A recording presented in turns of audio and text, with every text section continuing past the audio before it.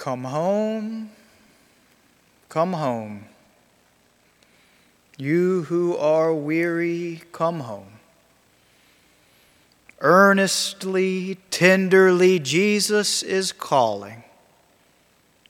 Calling, O sinner, come home. In Horton Foote's 1985 film, The Trip to Bountiful, the elderly Mama Watts sings these words to herself while on a bus to see her hometown for the first time in decades. And beside her sits the young Thelma, played by Rebecca De Mornay. And she listens to Mama Watts as she sings and then says, "Oh my, that's beautiful. What is that?" To which Mama Watts, played by Geraldine Page, who won a Best Actress award for her turn as Mama Watts, to which Mama Watts responds, "It's called Softly and Tenderly, and it's my favorite hymn." Many of you, I imagine, have seen this classic film. And thus you'll recall that Softly and Tenderly, Mama Watts' favorite hymn, is a musical motif that weaves its way through the entire film. For not only does the melody recur frequently as the story unfolds, but the very plot itself, the story of an elderly woman who pines to return to the place that formed her, to return to the place that holds for her her most profound memories, to return to the place that no matter how long she might have now lived elsewhere, that nonetheless will always be home for her. The very plot of the film itself is built around the haunting message of this classic hymn as it calls out to Mama Watts, "Come home, come home. You who are weary, come home." And so in the film does Mama Watts come home. And so too today do we as Boulevard Baptist Church come home. But I'm getting ahead of myself. I'm not quite ready to talk about that yet. So for now, let me shift gears and let me tell you a story. About 2 years ago now, while I was pastoring First Baptist Church of Corbin, Kentucky, we had a family join us for worship one Sunday that no one in the congregation could recognize. And they were quite visible that morning because they sat in the second pew from the front, and with as many as 12 among them, they were hard to miss. And for a town and a church used to recognizing most every visitor, everyone was curious throughout the service as to who this large family was. Well, it turns out that it was a family whose matriarch had grown up in Corbin, but had moved away when she was in middle school. And now, 70 years later, she was back in town for the first time since moving away. A cousin had just passed, the last remaining relative in Corbin. And so she decided that she wanted to come to the funeral, and what's more, that she wanted to bring her family with her so that she could show them the town in which she had grown up. Now, the funeral, the family told me, had been on Saturday, the day before, but she'd had the family stay overnight so that they could attend the Sunday worship service at the church where she had grown up, First Baptist Church of Corbin, Kentucky. Well, so it was that as the service ended, the family came forward to introduce themselves to me and to tell me about how much our church had meant to their mother/grandmother as a child. And then finally, they let the elderly woman speak for herself. And here's the first thing she said to me. Pointing with a shaky finger just over my shoulder, she said, "Almost 70 years ago to the day, I was baptized right there." And as she said the words, her bottom lip began to quiver. And I could tell that she was caught by surprise at how emotional the sentence she had just spoken had made her. "It was a hot June day," she said. "I was 11 years old." And again she pointed to the baptistry. And it happened right there. I won't belabor the story any further this morning, but suffice it to say that I spent the next 30 minutes touring this woman and her family around the church, and it will always remain a very beautiful memory for me. But the reason I bring up the story this morning is so as to underscore the significance of the words this woman spoke to me and the emotions they engendered as she pointed to that baptistry and said, "Several years ago, I was baptized right there." Okay, enough of that story for now. Let me shift gears, and now let me tell you another story. This time, a story about myself. Growing up, I attended a home church, a church that literally met in people's homes.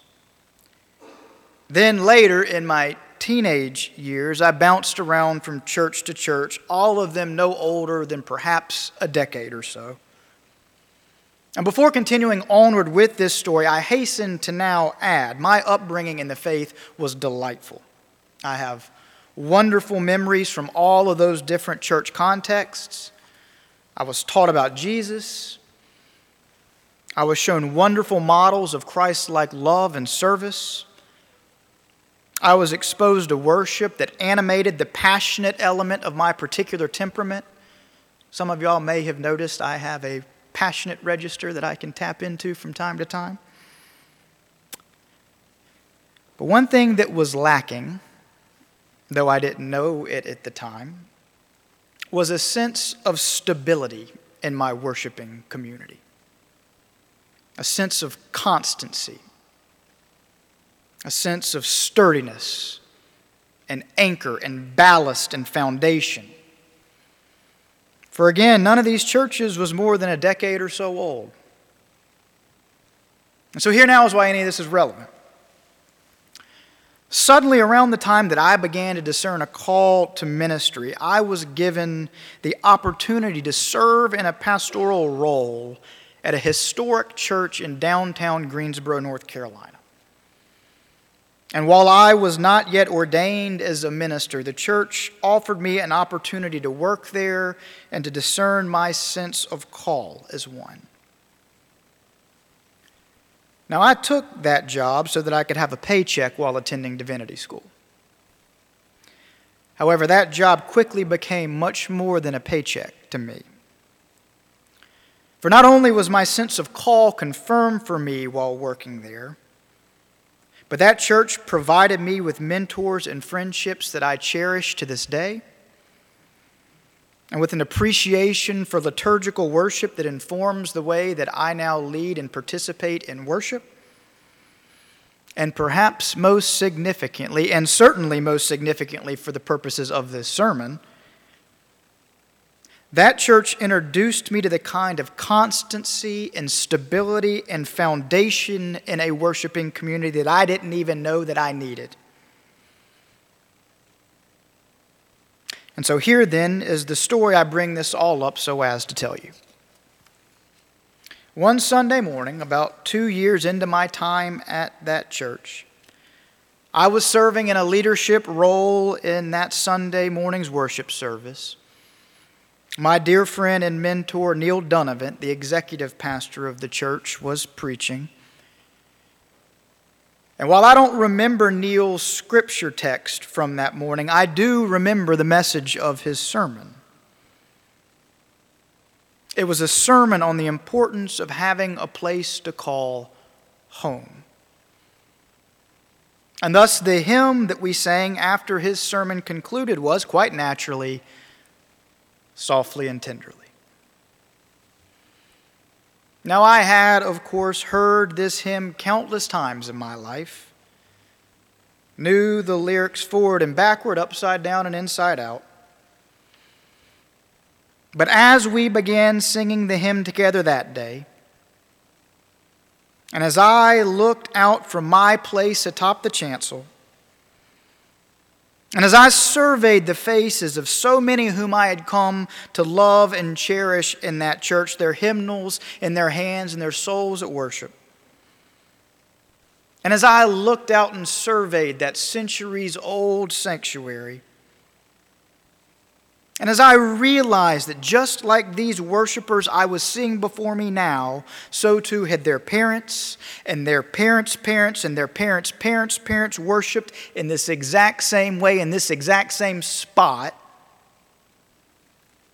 And then moreover, as I realized that in the same way, so too would their children worship in this same way, in this same spot.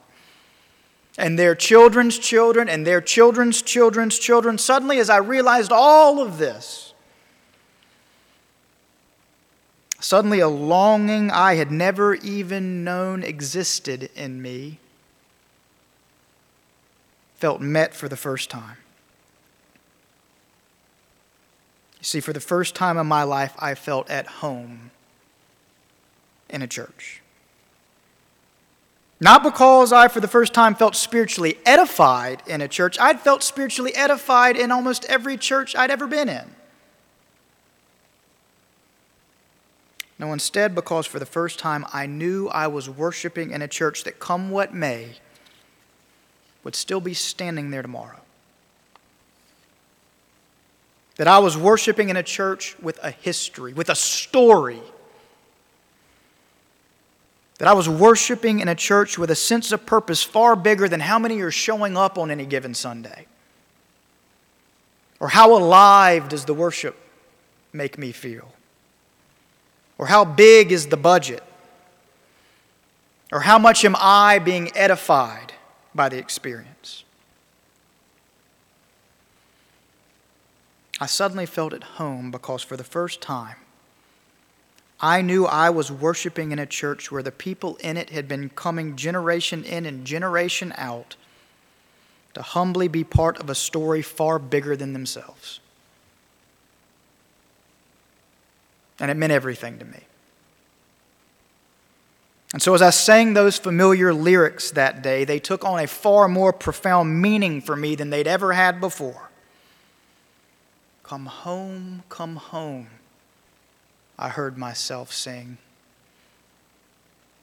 All you who are weary, come home. Earnestly, tenderly, Jesus is calling for you to come home. Now, I'll come back to both of those stories momentarily, but enough for story hour. Let's look together now at our gospel lesson for today. Here in Mark chapter 4, Jesus tells his famous parable of the potentiality of a seed. Certain seeds, Jesus teaches, fall in unhospitable soil. Either the surface where they fall is too rough to ever pierce through, or the soil is too shallow for the seed to take root, or the soil has thorns and brambles that choke the roots before they can become fully established. Regardless the reason, Jesus teaches, these seeds never really flourish, never really last, because they don't have the proper soil, the proper foundation. But other seeds, Jesus teaches, find hospitable soil. And those seeds, therefore, produce a sizable crop, yielding in some cases even 100-fold return. End of parable. It's the first parable Jesus teaches in Mark's gospel, and there are many ways in which this parable is instructive for us as Christ followers. But for our purposes this morning, I want simply to talk about how this parable bespeaks the importance of having a place of worship we can truly call home. Not just a place where we can be edified or educated or excited or entertained, but a place we can depend on to be there, even if we leave it for 70 years. Remember now that woman who came to visit us in Corbin? Let's talk about her some more. You see, the reason that woman got so suddenly emotional when she pointed to the baptistry of our church was not just because she was remembering with nostalgia the moment of her baptism. It's because she was looking at the exact place in which that baptism happened. It was still there. And thus, after all of these years, after seeing it all that time through the lens of her memory, here it now was for her. In precisely the same place it was the day that she was baptized in it 70 years earlier. Like a rock. Like an anchor. Like a sure foundation, here still stood a place she could return to even despite the tumults of time. Do you follow that? And thus, like Mama Watts in the trip to Bountiful, she was suddenly overtaken by emotion at the sight of something so anchoring for her, something so foundational for her. For a brief moment, no matter how much time had elapsed in between, she was standing on solid ground. That is why tears bit at the corners of her eyes as she pointed to that baptistry. And that, to tie this all together, is why I felt overcome by belonging that day in Greensboro when our church together sang softly and tenderly. It's because in a world where the tumults of time sweep so much away from us, in a world where change is constant and where the ground seems to be ever shifting beneath our feet, it's because in such a world we long for a place that is constant. A place where whenever we feel the longing well up in us to come home, whether that day is today or whether that day is 70 years from now, whenever we feel that longing well up in us, we yearn for a place that we know without question will be right there waiting for us when we return. Am I right? In other words, we long for a place like Boulevard Baptist Church. And thus, this very experience I have been describing in this sermon is the experience many of us are right now undergoing. For after 16 Sundays in exile, 16 Sundays of being removed from this place where so many of us find our deepest sense of belonging, today many of us are back together in this familiar place. Today many of us have at least momentarily come home. And thus it's a powerful moment. But we must understand it's not just the experience of worship that makes this a powerful moment. It's not my sermon, or the songs we hear, or the prayers that we pray. So much more than all of that, it's the context in which it is all happening. It's not so much this beautiful building. It's instead the beautiful story that this beautiful building holds. It's not just that we've returned to our house of worship today. It's instead that today we have come home weary and heavy laden, we have come home. Am I right? But having said that, here's the thing. Just like the Israelites in Ezra chapter 3 returned from their experience of exile and excited about being back home, just like them, so too does our experience of returning home today feel for us incomplete, lacking, different. And how could it not? For we're not all here. And for those of us who are here, we are not worshiping the way we're accustomed to worshiping. And thus, while many of us do feel a powerful sense of homecoming this morning, we do not feel the joy and jubilation we so deeply desire for it. And that's only to be expected. For home here will not truly feel like home for us until the day when our whole congregation can be here together for it. And when we're once more holding our hymnals in our hands. And when our choir is once more back in the choir loft. And when no one is wearing masks. And when we're not afraid to shake hands or give hugs. Until that day, any homecoming will feel to us lacking.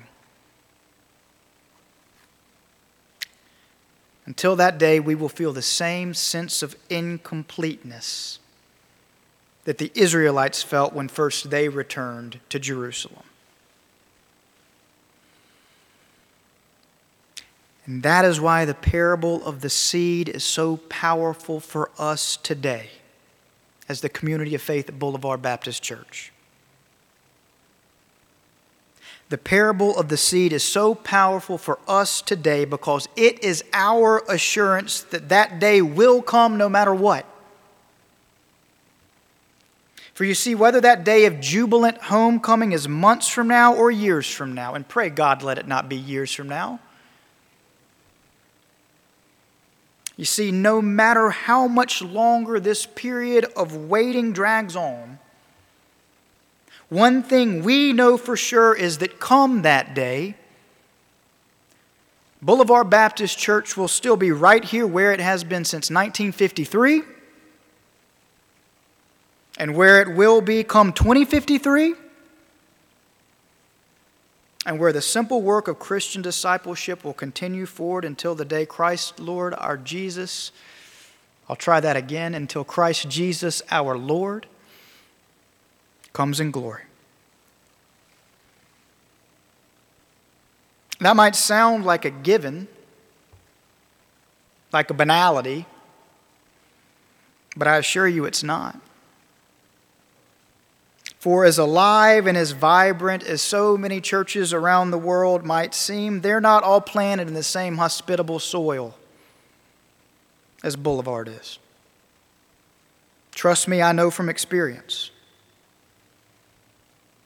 And thus what we have to understand and what we have to appreciate is that here at Boulevard, we don't just have a church. Here at Boulevard, we have a home. And the difference, my friends, is all the difference in the world. One is always there for you in the moment. But the other will be there for you even when the moment has passed. That's what we have. I close by saying this. At the end of the trip to Bountiful, Mama Watts is sitting with her grown son Ludi on the steps of their old, now dilapidated house. And they're discussing how the town is dried up and how different everything now seems. And together they are grieving and lamenting it. But then Mama Watts points to the trees and the fields there before them. Suddenly she begins to reflect on how no matter what might come of the town, these trees will go on bearing fruit, and thus the deeper reality of Bountiful, Texas will continue forward into the future no matter what. Will continue to remain bountiful. That, the film is trying to get us to see, is what it means to know a place as home. That it is to realize that no matter what might happen in one's life, that no matter how much time might intervene, that no matter how much one might have been changed in the interval, that no matter how much time might have changed that which they have left, that no matter whether a pandemic sets in that keeps a community of faith away from its sanctuary for 16 weeks or 16 years, that still home is a place to which one can always return, knowing that in such return one will find anchor and stability and foundation and rest. Would that we'd know. Would that we'd appreciate, dear family, the Boulevard Baptist Church is such a place. Therefore, let us close this service by singing together these words, that whether we are here in this sanctuary together today or whether we are worshiping together via live stream, let us join together around these words, that in a time when we are all weary, these words that remind us of the sure foundation we have together at Boulevard, singing, "Come home, come home. All you who are weary, come home. Earnestly, tenderly, Jesus is calling. Calling, O Boulevard. Come home." Amen.